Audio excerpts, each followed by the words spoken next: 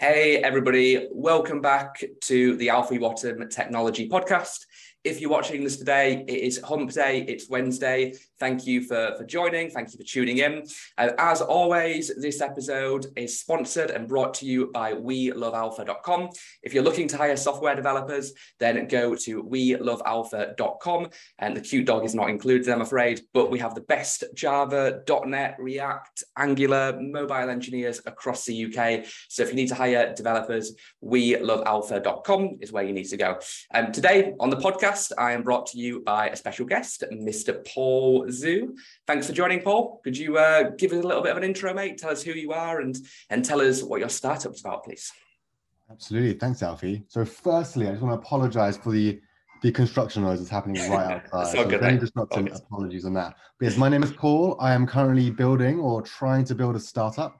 And what we're trying to do, well, we're called Heyra, firstly. And what we're trying to do is we're trying to help people to form local friendship groups to live more sustainably together. And I'm really interested in both parts of this problem. One, the whole friendship circle element and systemizing a process to try to recreate that, because it seems to be in such dire demand, and we are surrounded by people, yet so few of us actually have really tight friendship circles, whilst many researchers believe that we are still wired to be that way. And the sustainability angle is to kind of help people sort of to give people a reason to meet up regularly.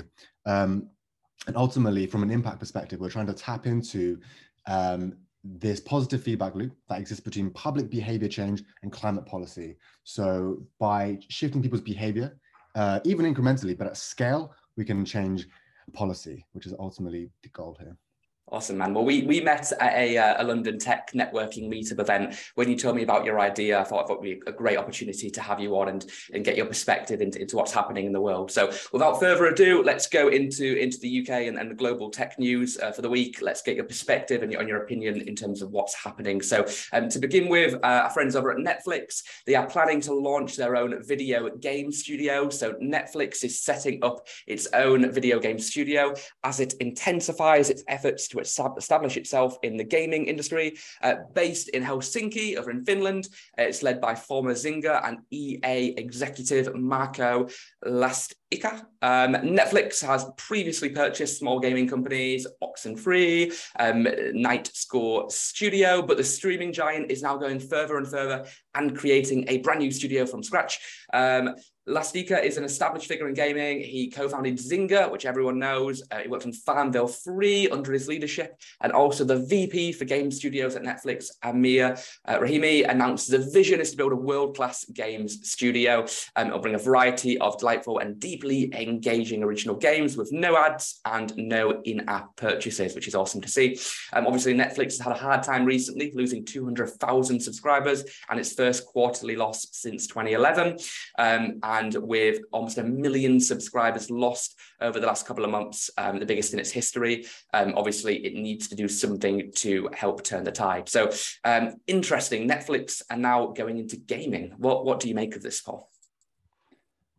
Well, it's kind of an interesting play. It's quite a bold play, obviously. So in my mind, their stock price is plummeting and they're sort of struggling and they're hedging their bets on gaming, which to me seems like quite a bold one, because I'd imagine most of their users probably aren't really interested in playing games. Is my guess. I could be completely wrong there, but I did have a look at it. I think they haven't really been advertising it very hard at the moment, but there's like 1% of people who are playing, even with of users that they're actually playing their games, which is actually not insignificant, I would say, considering there's been no marketing around it. Yeah.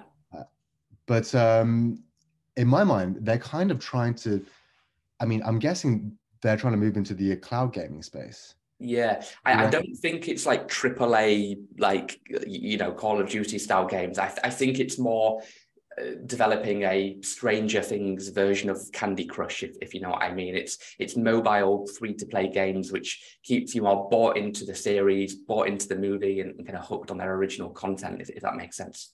Yeah, no, I hear you. I watched this one video that was talking about it, and they were saying how they're hiring cloud engineers. I don't know if that means that they are trying to build a proper proper gaming platform like Stadia, because like that makes more sense to me. If you're going to be competing in the gaming space, you go big and you go to those sorts of games. But then again, if you do make a viral game like Candy Crush, then yeah, obviously it does well. But I think the chances of that happening are probably somewhat low. Like all they're really doing seemingly is leveraging their IP and different characters and stuff. But yeah, very interested to see how it turns out. It's interesting you brought up Stadia, because Stadia was closed. I think it was this week. They've shut it down. It hasn't. Really? It hasn't gone to plan. They launched it. Reviews were pretty terrible, and then they pivoted. They tried to make it something else, supporting other platforms from a cloud gaming perspective. And now that they've shut down the entire project and lost millions. So obviously, it's an example that big tech companies can't just dominate any market that they want. Sometimes it doesn't work out. But I think the way that Netflix are going about this probably increases their odds if they're building on the IP rather than trying to do something from scratch. I always feel with Netflix, there's like so many options nowadays. It was Netflix, but you got Prime Video, you got Disney Plus, you've got Hulu, you've got so many different options. Do you use any of these? Do you use multiple ones of these, or do you just do what I do and illegally download everything? You torrent, Alfie? Oh no. Well, stream it, not torrent. You stream? Oh yeah, because I torrent. So yeah, so I've never actually bought any other service other than Netflix. I have a TV license, so I have iPlayer, BBC iPlayer. But yeah, I've been watching the new Game of Thrones, thanks to torrent sites. But I mean, it makes sense. There's so much good content on so many different platforms now that, like, for Netflix to go, okay, let's compete on content is just impossible now. Even if they put more and more content out, it's just not going to happen. So they have to do something else to try and retain, that market share. But like, in a way, and I don't know how you feel about this, but in terms of like, why grow? Like, I mean, you could downsize. And obviously, from a business standpoint, you want to keep growing. If your share price is going down, it's bad. But to take an L is not that bad in my mind. But it's hard when it's a big company, right? That an L could mean billions wiped out of their stock price. So it's different, I suppose, when it's a big enterprise like that. Are you watching the new House of Dragons? You said, or That's the one. I'm on episode 1, so. I don't want to ruin it for you, but I kind of feel like I've got to make one little thing that I want to say. I watched the first series, I think episode 6, and then in episode 6 they've changed half of the actors, the cast. So so suddenly the girl, the main character, it's a different person now. It's because they've sent it into the future, like 10 years, but some of the other characters are exactly the same person. So I was watching it with the missus, and we were so confused. We were like, what's going on? They've changed half of the cast. So I don't know why they did that, because I got so bought into the characters, and then suddenly it's a completely new set of people. It's hard for me to keep engaged. So they've lost me, unfortunately. But the first 5 episodes were amazing. I just wish there were more dragons. That's what I want to see. I want to see dragons fighting. I want to see fire everywhere. But yeah, it's a good show. It's just I just wish they didn't do that.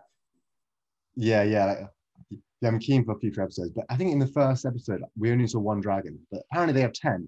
I want the CGI budget to be spent in episode 1 so I can see all 10 in one go. But I guess that might come a bit later on. Absolutely. Okay, cool. Well, look, that's Netflix. Keeping on the theme of big tech, over at Twitter, they're adding a TikTok-like full screen video feature. So Twitter is adding new features to make it easier for users to watch and discover videos on its platform. The social network announced on Thursday. Most notably, the company is launching a scrollable TikTok-like video feed. In the coming days, users on Apple will be able to click a video on their feed to go onto the new scrollable feed. And once you finish watching the video, you'll be able to scroll up and start browsing similar content. Then you'll be in a scrollable feed, just like TikTok, just like the Facebook clone, which is that they're working on, just like Instagram Reels, just like YouTube Shorts. Everybody is going on to this, given the AI, given the algorithm, given it's what keeps people hooked, and given it's probably the future of social media. What do you make of Twitter kind of copying TikTok when it comes to this? Yeah, so I think it makes loads of sense in my mind. Compared to Netflix going to gaming, this is a relatively cheap thing to build for them. And they have a big user base, obviously. And I think several things. Firstly, TikTok is always sort of at the risk, or there's always news about it maybe being banned. Yeah. In the West. So that's the case. That opens up that market massively. And I think Reels, and I've not actually looked at YouTube short much, but I'm fairly familiar with Reels. The algorithm apparently is not as good as the TikTok one. Yeah. So they haven't quite nailed it. So for Twitter to come in and give it a go makes loads of sense. Like, there's no real harm in just trying. Yeah. But I'm not going to lie, I kind of hate the short video format. The full screen short video format is so unbelievably addictive. Reels are a bane on my life.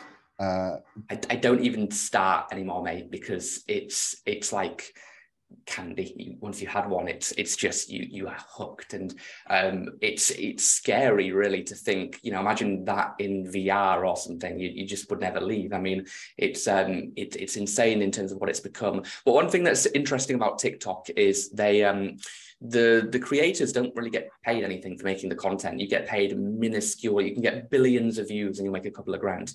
Whereas with YouTube Shorts, you get like 50% or something of the money. So you can actually make a decent living if you're a content creator. So I think one thing TikTok are going to need to do is create a more fairer revenue split for their customers. Otherwise, Shorts, Reels, etc., they're going to start to get a lot of the people at TikTok moving over to focus more on those platforms. I still think they'll post on TikTok because it's reach. It's not just about money, it's about fame and an audience as well, right? But you know, can you see that happening? I mean, like, companies don't last forever, do they? People move around and go back and forth when it comes to tech. Yeah, I mean, like, so at the moment, TikTok seems to be the hot thing. Yeah. And people don't really seem to be shifting that much. I think people who are avoiding downloading TikTok, like me, are on, if you're already on Instagram, you tend to stay on your platform. I'm not on Twitter, but I know a lot of people are on Twitter and not really on Instagram. So maybe that will capture that market. I think also for Twitter though, I think given that they do have monetization problems, this might be some play for them to you know, try something for revenue effectively, which again, I think makes a lot of sense for them. They've just released Twitter Blue, which is a more upgraded subscription version of the platform. And then just this morning, it's been announced that Elon Musk's deal with Twitter is now back on. So he's now made obviously he's going back and forth for ages, wasn't going to buy it anymore. You know, the share price dropped. He's now stated that he's going to be buying the company at the original transaction price. The share value is soared this morning, which I'm happy for as a tiny investor. And so it's back on. What do you make of Elon is going to own Twitter in a couple of months? What do you think of that? I generally like him. I'm pretty team Elon. I know he's a pretty controversial guy, but like I say, I'm team Elon. It seems like his intentions are pretty positive overall. He might be a bit cringy. He might make some bad jokes, but ultimately, I think he's great. And I think his influence at Twitter, it seems, at least on the surface, to be really positive. He wants to make it more transparent, less bots, more real free speech. So in my mind, it's great. What about you?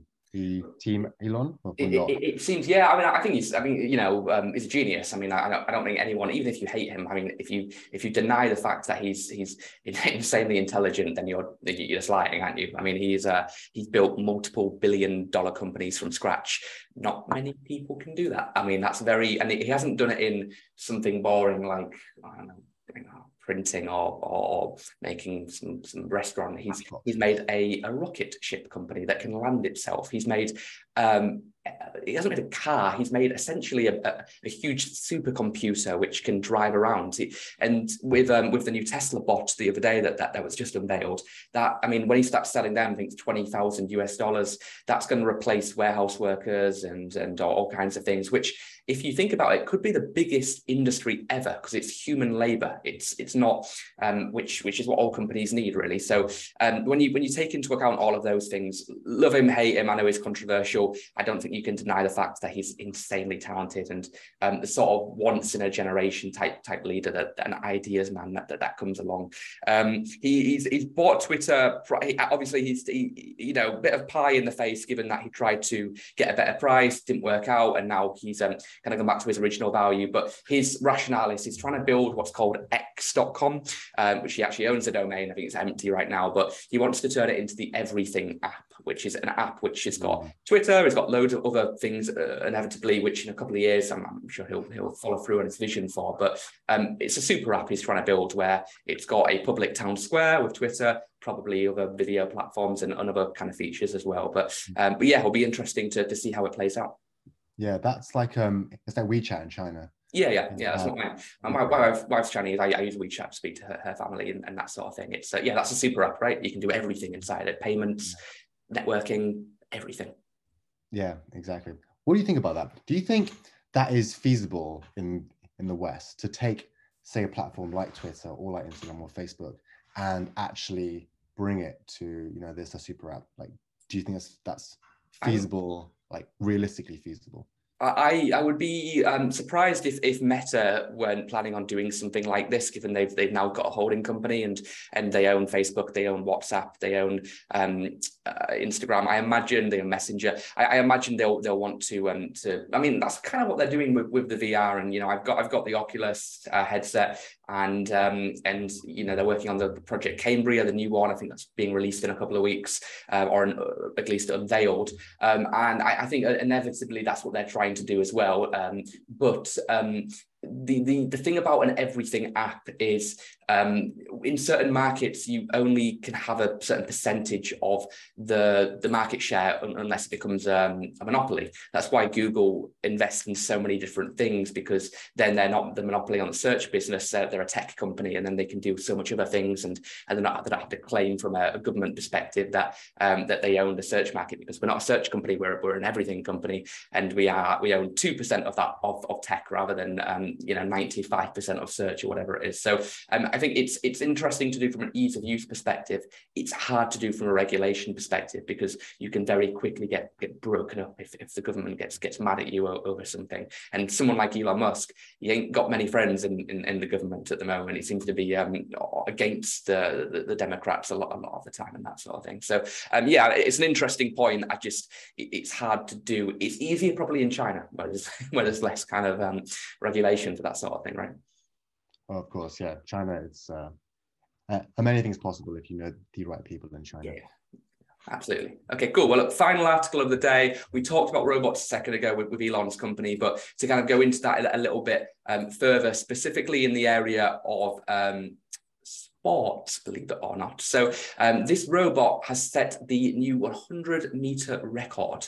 So I've got a little video. We'll play this because it's absolutely insane. So a robot named Cassie has set the new Guinness World Record for the 100-meter dash, clocking in 24.73 seconds at an average speed of 4 meters a second, which is 9 miles per hour. That's much slower than a human. Oh, so it looks like it's a robot world record, perhaps not a human world record, but still very impressive. It's the first robot to run, but it's obviously not going to be the last. And there it is, the little thing going. That's like an episode of Black Mirror in many respects, or the Twilight Zone, but obviously insanely cool as well. And I can just imagine the applications, military, for example, strap a machine gun on top of that and watch that run into the battlefield, and so on. So crazy to see what's happening in that respect. But it was engineered by Oregon State University and is manufactured by Agility Robotics. It uses the same technology developed for its legged robot Digit, which is not only capable of walking and climbing stairs,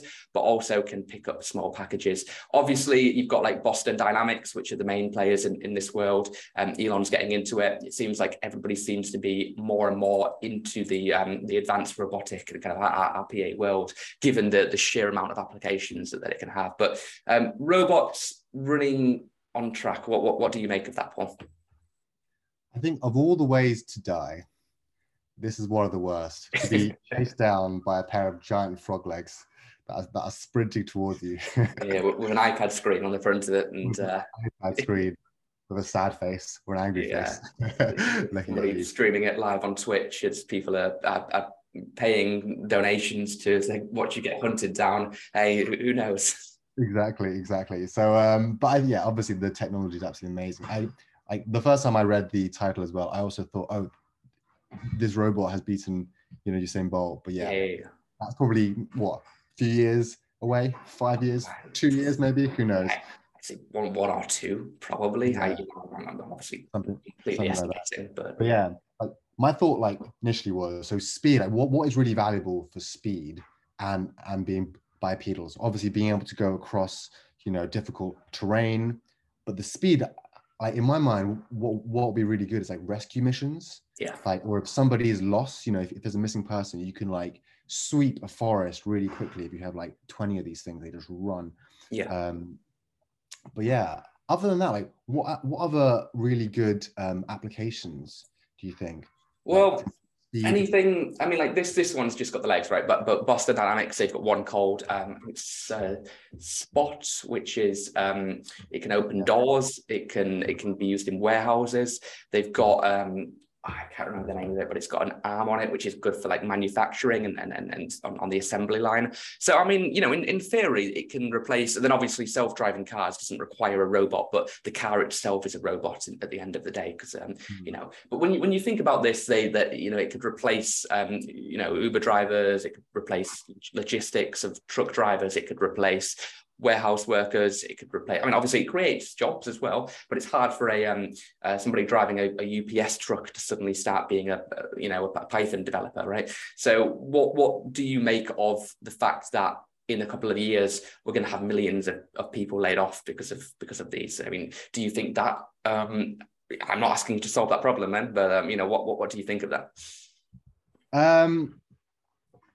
So obviously it is inevitable.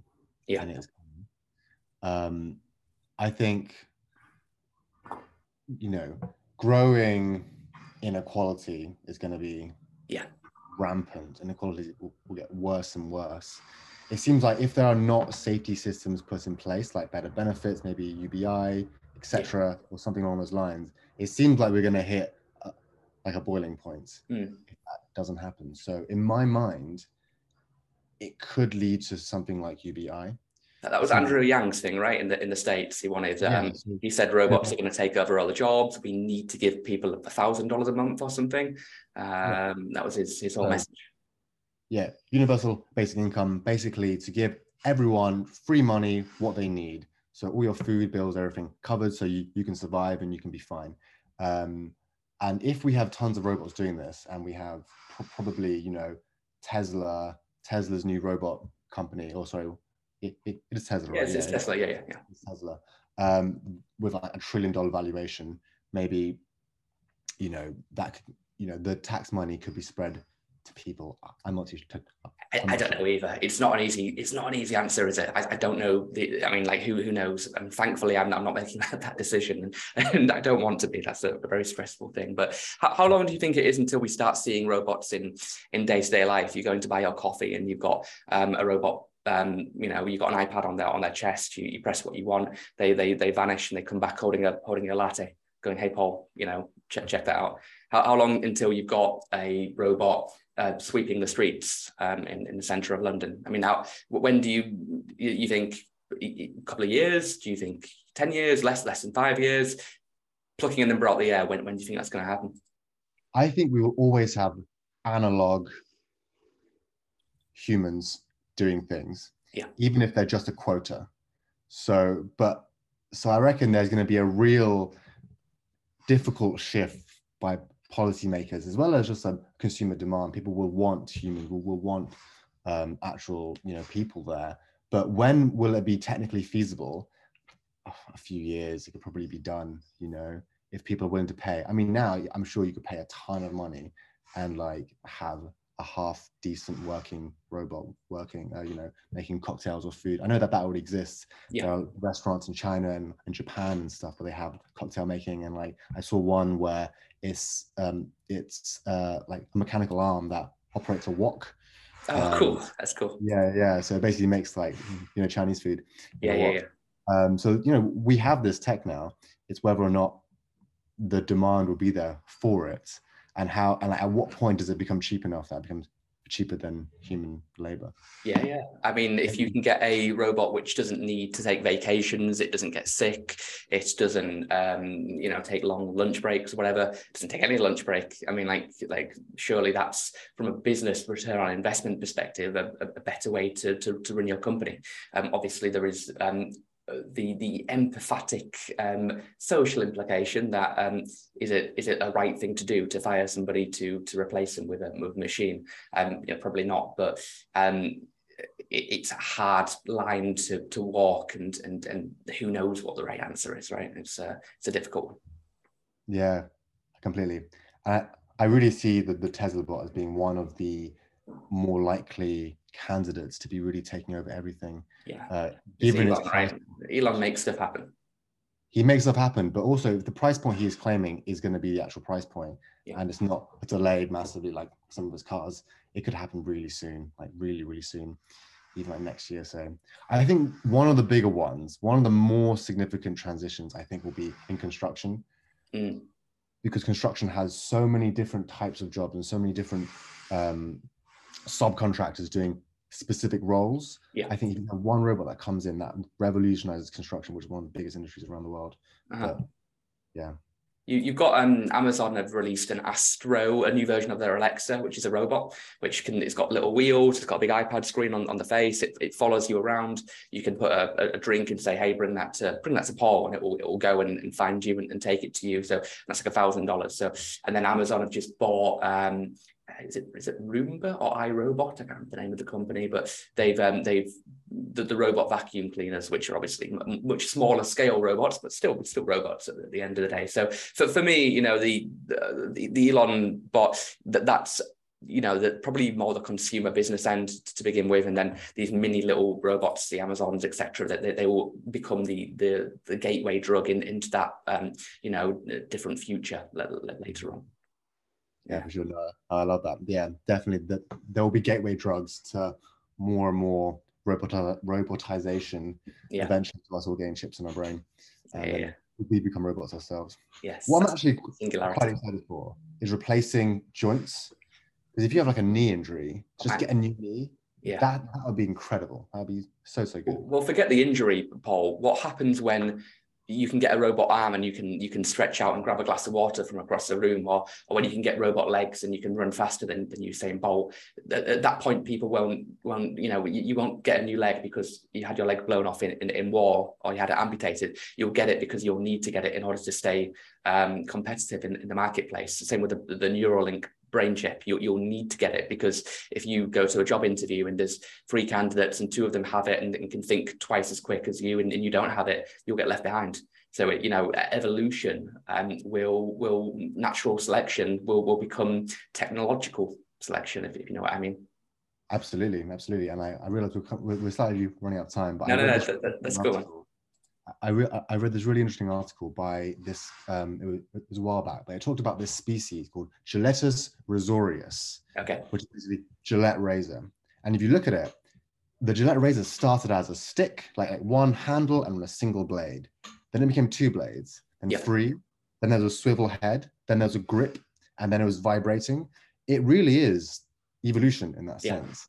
Like if you look at it, technology does evolve, whether or not it is, well, I guess the argument of the article was that evolution is not limited to biology. It is a universal process that just happens. So the fact that, we can start to control that with our arms and with our bionic arms and our giant frog legs and whatnot, like that is, it is literally evolution. And then if it does become conscious through advanced AI, then it is potentially evolution, on a biological level, or at least a biotechnological level, if that makes sense. But absolutely.